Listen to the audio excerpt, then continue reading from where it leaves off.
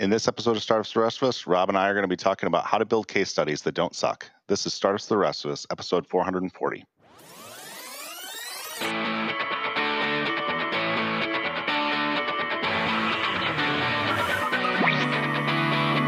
Welcome to Startups the Rest of Us. The podcast helps developers, designers, and entrepreneurs be awesome at building, launching, and growing software products. Whether you built your first product or you're just thinking about it. I'm Mike. And I'm Rob. And we're here to share your experiences to help you avoid the same mistakes we've made. What's going on this week, Rob?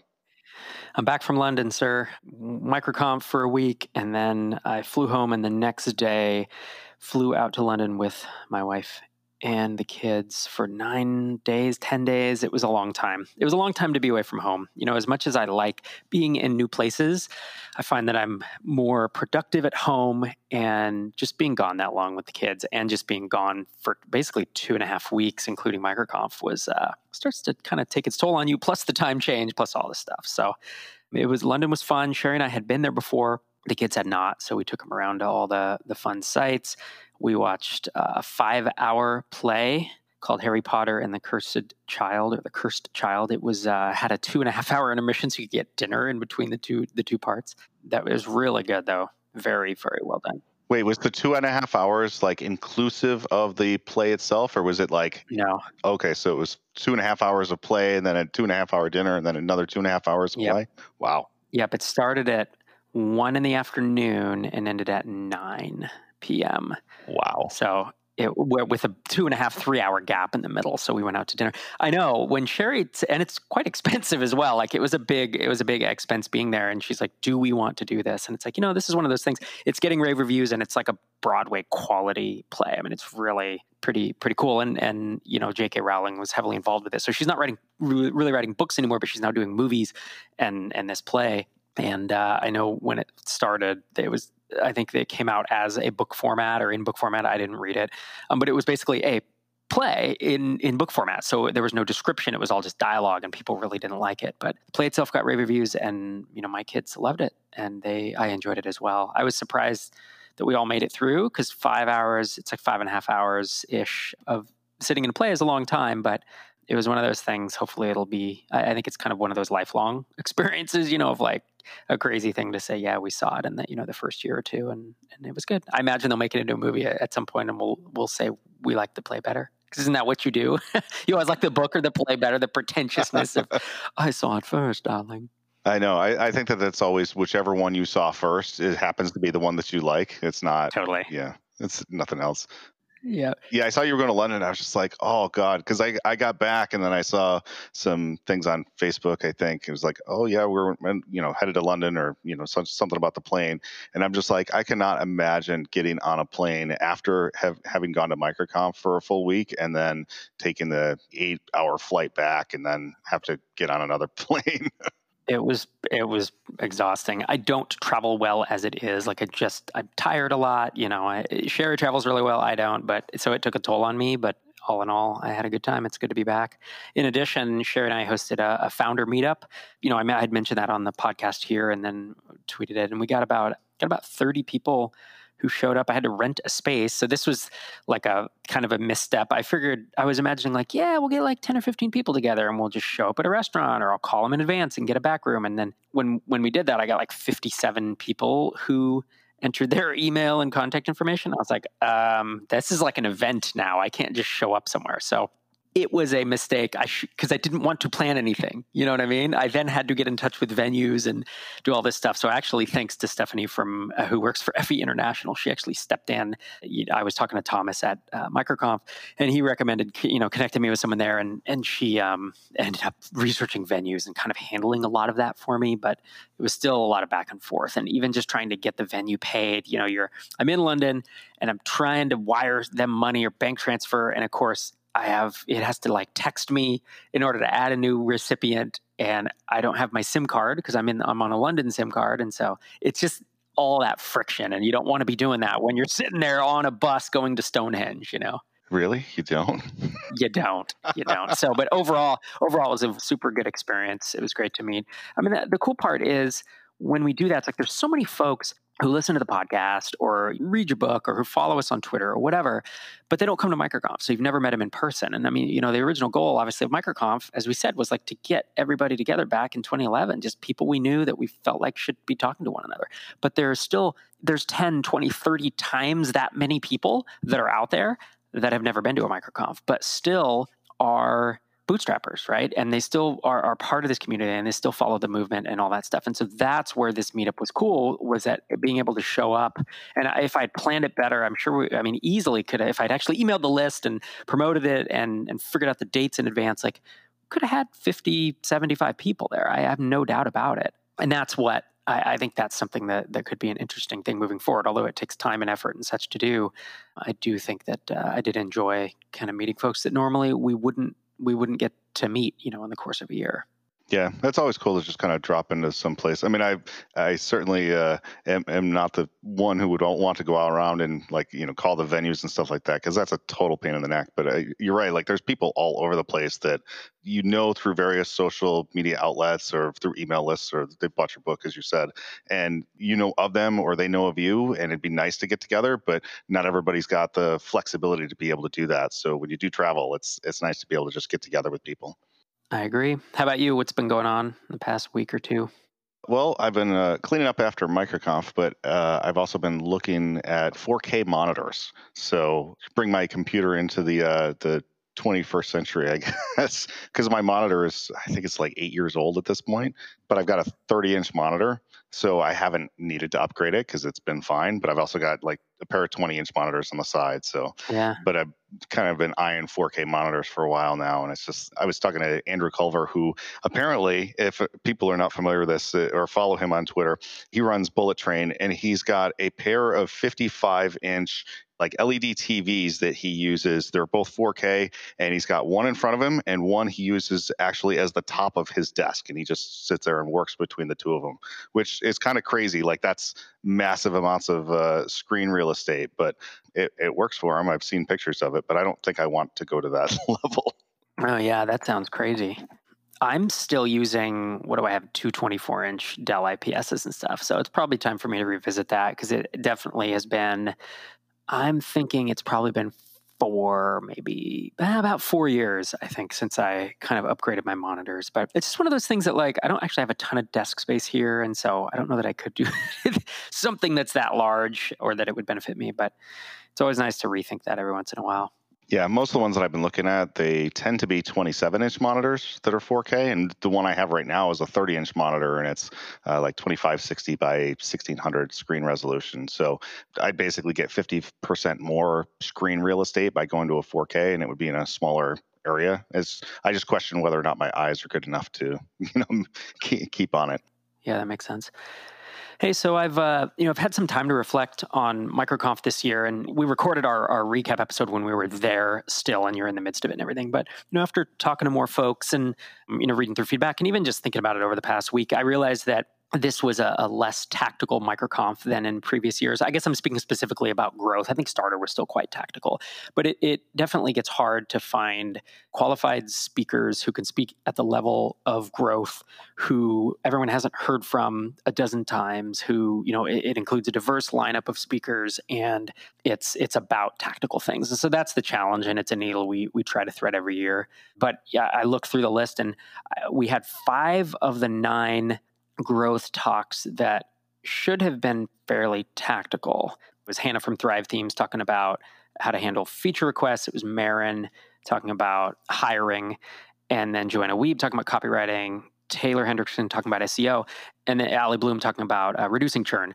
through customer feedback. And typically we have more marketing talks. I think this year I struggled. I asked a few other people who would have done talks more in line with prior years, but they weren't available, or there was other things going on. And then unfortunately, Marin had to cancel last minute due to a personal thing that came up. So really we only had 4 of our 9 talks were tactical, and that doesn't line up with prior years. We've tended to do 70-80% tactical with just a couple inspirational. So I think that's something that, what's interesting is we've done 18 of these now, right? And some years that's just what happens. It happens because like there'll be last minute pivots in a talk where the speaker's like, hey, I just decided to do this other thing. And it's like, cool, let's do that. And it changes the lineup. Or one year we can't get a bunch of people. Or one year we'll get good speakers who have delivered great talks in the past and they have a bad year. They have a bad talk that doesn't come across. And so what I've learned, I think I've learned, with the first 3, 4, 5 microconfs we did, I was always ranking them in my head. Oh, this next one has to be the best one ever. And at a certain point, you just can't always be doing the best one ever. You just have to do the best that we can and hope it turns out. But there's a bunch of stuff that's not within our control, frankly, whether it's a speaker canceling or just someone showing up and not doing the best talk they've ever done, or whether it's someone who you vetted and then they pivot the talk at the last minute. So I think that in my head, like I'm pretty careful not to draw trend lines based on one event and say, all right, well, that's it. Now MicroConf is different than it always has been, and it's not tactical anymore. And it's like, no, that's not actually true, because the next time we're going to double down on the same vision. I mean, we've had pretty good consistency through the 18 events. But it's just an observation I made, and I heard a couple people mention it to me, and I was kind of like, yeah, no, that's a good point, and I think that it'll be different next time. Like no two microconfs are the same. Yeah, I mean, you and I have had this conversation before, and I think that we had the conversation, especially early on after the first, I think 2 to 3 years, where like things were getting progressively better, and we're like, okay, well, how do we top the previous year? How do we make it better? How do we improve? And at a certain point, like I think that that's actually detrimental, especially when it comes to a conference where there's so many things that are outside of your control. And what you really need to do is be concentrating on how can I maintain a consistently high level of quality doing the same thing, because you're never going to consistently beat what you did before. You're not always going to grow your numbers. You're not always going to have better and better speakers. Like as you said, some people are going to have an off year here or there, or a talk you think is going to go over well just falls flat or something like that. Those things happen, and just aiming for like consistently high quality, I think, is a better way to approach it, because you'll maintain your sanity a lot better as well.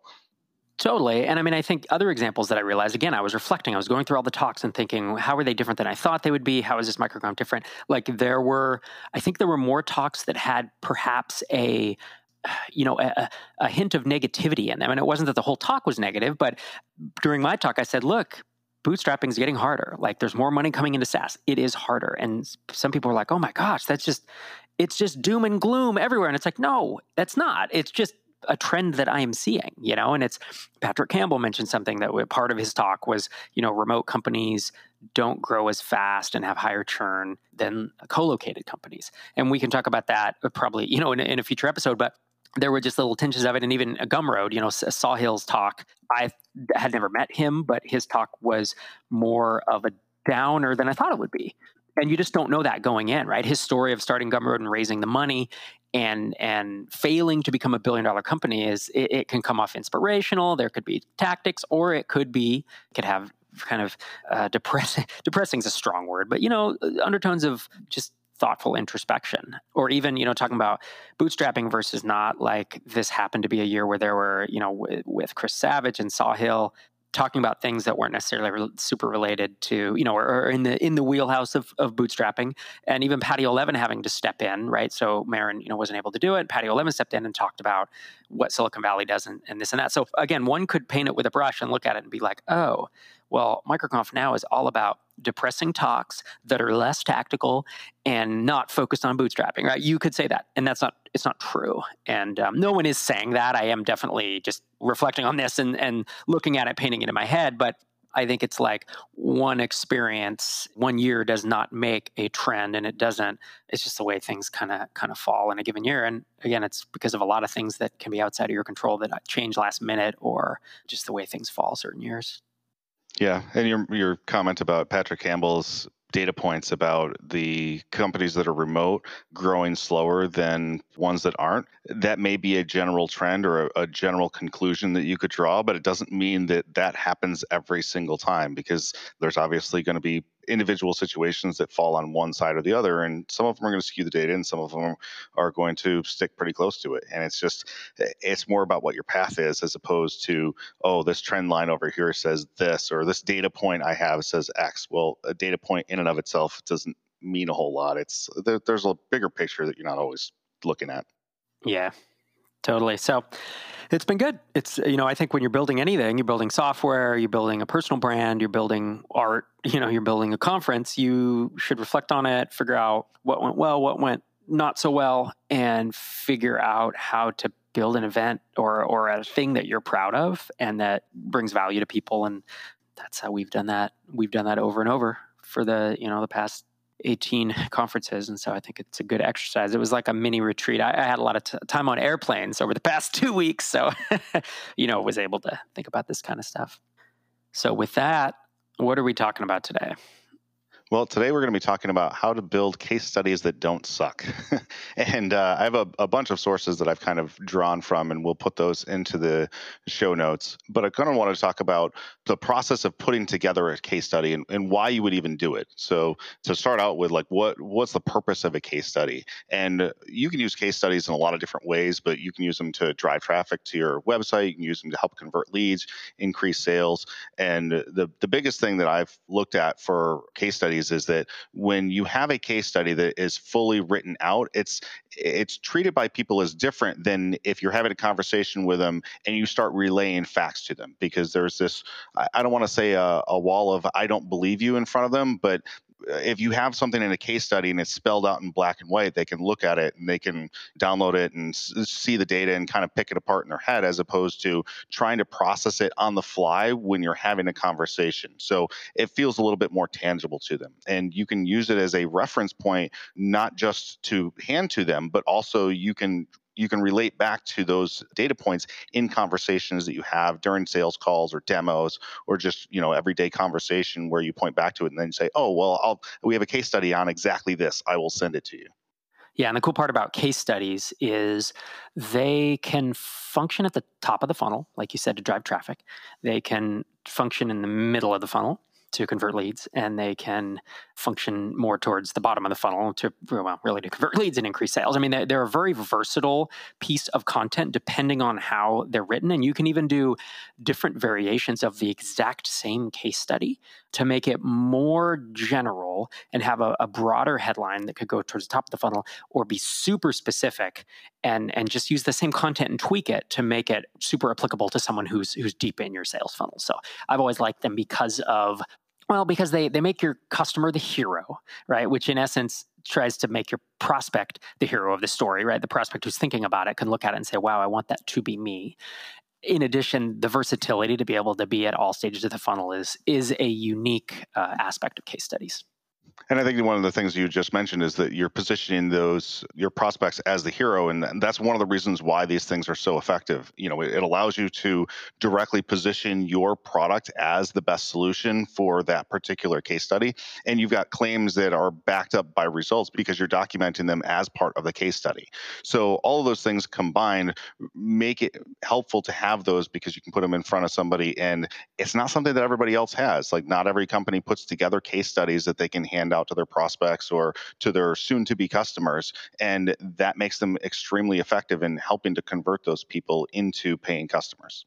Yeah, and I think one of the critical things to think about when you're building a case study is to identify who it's targeting, right? To be very specific. Oftentimes you'll see a case study done for each of several market verticals. And so if your app serves other SaaS apps and WordPress plugins and info marketers, then you could do one case study for each of those three verticals. And that could be a start. If you serve different company sizes, whether they're horizontal or within verticals, you can do a Fortune 500 case study, and then a solopreneur case study, and then an SMB case study. Job titles, job responsibilities is another one that you can look at, and you can highlight this. They have a bunch of quotes from the CEO of a small company, or the CFO, or even the marketing director, or whatever.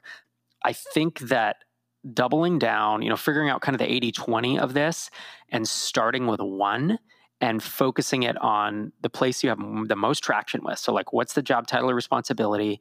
Is it founders? Is it CEOs, CFOs, whatever?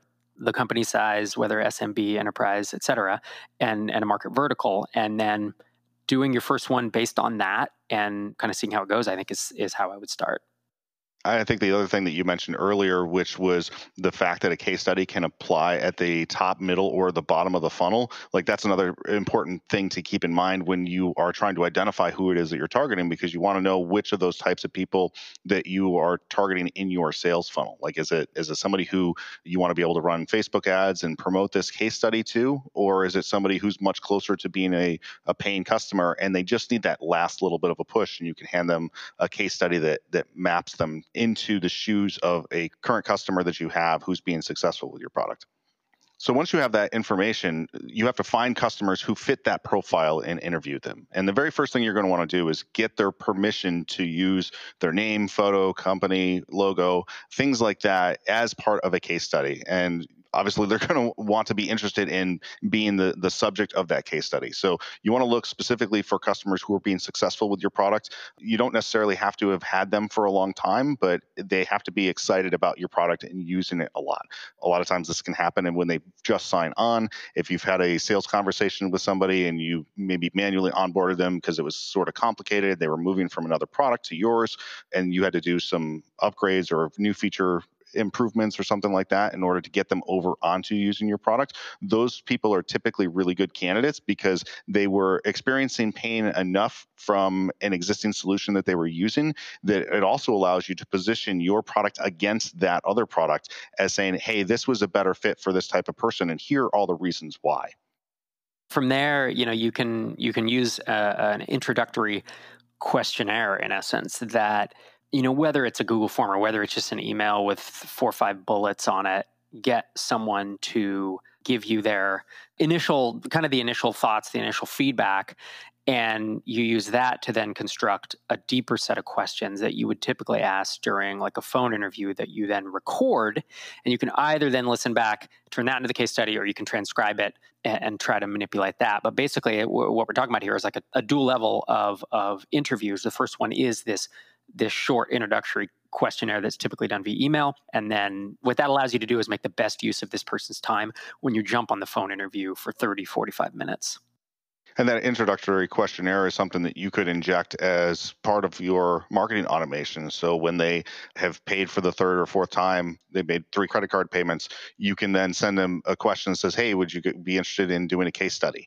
And then maybe highlight some of the other ones that you've done. Or if you're early on, you don't have a pool of case studies that you've done, you can send them over as like an individual email. And what you're trying to dig into with all of this is you're trying to find the through line for their story and then tell that story from start to finish.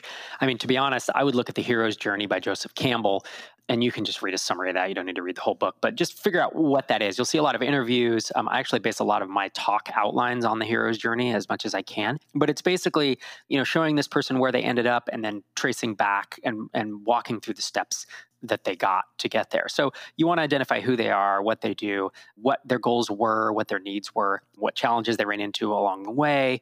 How did your product meet these goals and help them get to that next level, help them become, go from Mario to Super Mario in essence. And what were the benefits that they received, from your team or from your product or whatever to be able to level up.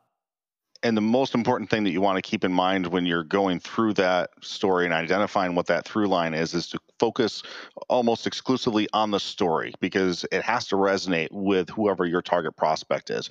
The brand recognition for the hero of the story matters a lot less than the story itself. So if you have a person or a company that you're highlighting and nobody knows who they are, it doesn't matter. What really matters is making sure that the story is going to be relatable to the person who's reading it. Because if it isn't, then the case study itself is not going to be nearly as powerful or as effective. I've seen case studies where like they're written for a completely different type of company, like an enterprise company. And I read the case study and it means absolutely nothing to me because my problems are wildly different than that of an enterprise company. But if you have a different case study that is targeted at 1 or 2 person companies, then that's something that resonates a lot better with me. And it doesn't matter to me if I know who the subject of that particular case study is or not. Yeah. Story is those are the first 3 rules of anything, right? First 3 rules of starting a podcast, of writing a book, even if it's a nonfiction book about marketing, like having a story in there will pull people in. Writing a talk, there's so many things, a blog post like that story can do, and case studies are no different. Then something to think about. So once you've nailed this down, thinking about your formats. there's a lot of formats you can put a case study into. You could obviously do a video one, which is, I hesitate when I say that because it's expensive to do high quality. I think fewer people watch videos than will listen to audio or read, a written version. But if you can do a high end one, it can feel, if you can pay a videographer to actually put it together, if you can afford that, they can be pretty cool and they can have a lot of cachet. So there's video, there's, PDF, there's audio, there's infographics. And the idea is if you can provide it in multiple formats, it's kind of cool because then you can take that same content, and the content often takes the bulk of the time to produce, but then you can, rework it and reposition it and send it out in these many ways so that it feels like you have a bunch of different case studies, but it's actually just one thing reworked into multiple formats. And part of the reason you'd want to do that is just because people like to consume content in different ways. Some people like video, some people like audio, some people like to read a PDF. Other people will glance at an infographic and they'll sign up for a mailing list in order to find out more information. But all of those things can be used in different capacities and in different channels. So you want to make the most use of that content that you're generating as you possibly can. And the way to do it is using multiple formats. One thing that we kind of skipped over, we didn't talk about it earlier, was the fact that when you're writing these case stories, try and drill in to find real numbers that you can reference. If you say grew by 100% or 200%, that's a lot less meaningful than saying grew by 97%. I mean, that's a kind of a classic marketing technique, but the fact is that having real numbers that prospects can reference and can relate to is a huge difference. If somebody's getting, let's say, 10,000 visitors a month to their website, and you have a case study where somebody's talking about growing from 9,000 to 17,000 visitors a month, that's going to be powerful to them. Whereas if that same person reads a case study and it references 180,000 visitors going to 360, it's not as meaningful to them because they can't relate to it. It doesn't mean as much. And that's why having those numbers in there helps you to position your case study directly towards the type of person that you're targeting. And then the last thing is to make sure that you have a place where people can go to get these case studies. So it's not enough to just promote them through various channels or to send them to people when they're asking for them or to put them into your marketing automation. What you really want to do is make sure that these case studies are available so that if somebody's just browsing your website and they want to see some of the different case studies, they're right there. I mean, that serves a lot of different purposes, but I mean, the bottom line is that you want people to be able to seek these out if they're interested in them and then download them whenever they feel like it. And then, of course, the thing that most people forget about, and that should probably be at least half of the work, is the promotion. Maybe it should be 80-20, but it's promotion, right? You're going to build this thing. It's not going to promote itself. It's not? It's not going to promote. Mike, if you have learned nothing in 440 episodes of this, build it and they will come is not going to work. So this is where you have to inject this case study into your sales or your marketing funnel. And it can be published on the website at a place where it gets a lot of traffic. You can put it in an email welcome sequence. You can put it in an email marketing sequence, but just some way to get this in front of people's eyeballs. Promote it on social media periodically if it holds up, if it's evergreen. If it's a one-time thing, obviously you promote it on social media for a week or two and then you let it go. But getting it out to folks via email really is probably the best way. I mean, we know that email engagement is so much higher than other things, but the idea here is to get out in front of people. And even, I mean, I've heard folks doing the case study, running ads to get people to go download or read a case study is certainly a viable option. That's all marketing tech that you're going to have to spend quite a bit of time honing the funnel and all that stuff. But there are lots of ways to get people in front of it. And if the case study is well written and, it impacts people, it can lead to people converting, right? It can have positive ROI pretty quickly.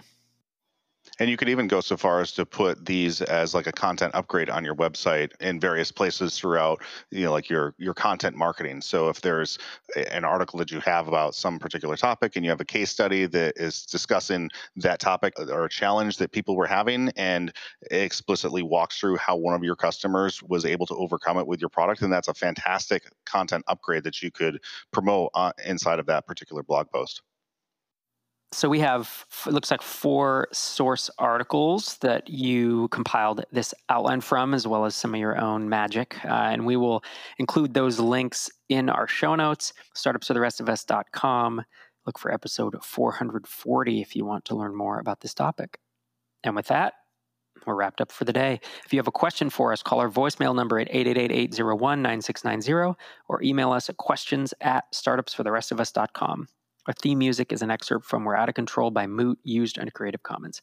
Subscribe to us in iTunes, Stitcher, Overcast, Downcast, Spotify, or wherever podcasts are sold. Just search for Startups for the Rest of Us. And if you want a full transcript of each episode, you can hit our website, startupsfortherestofus.com. Thanks for listening. We'll see you next time.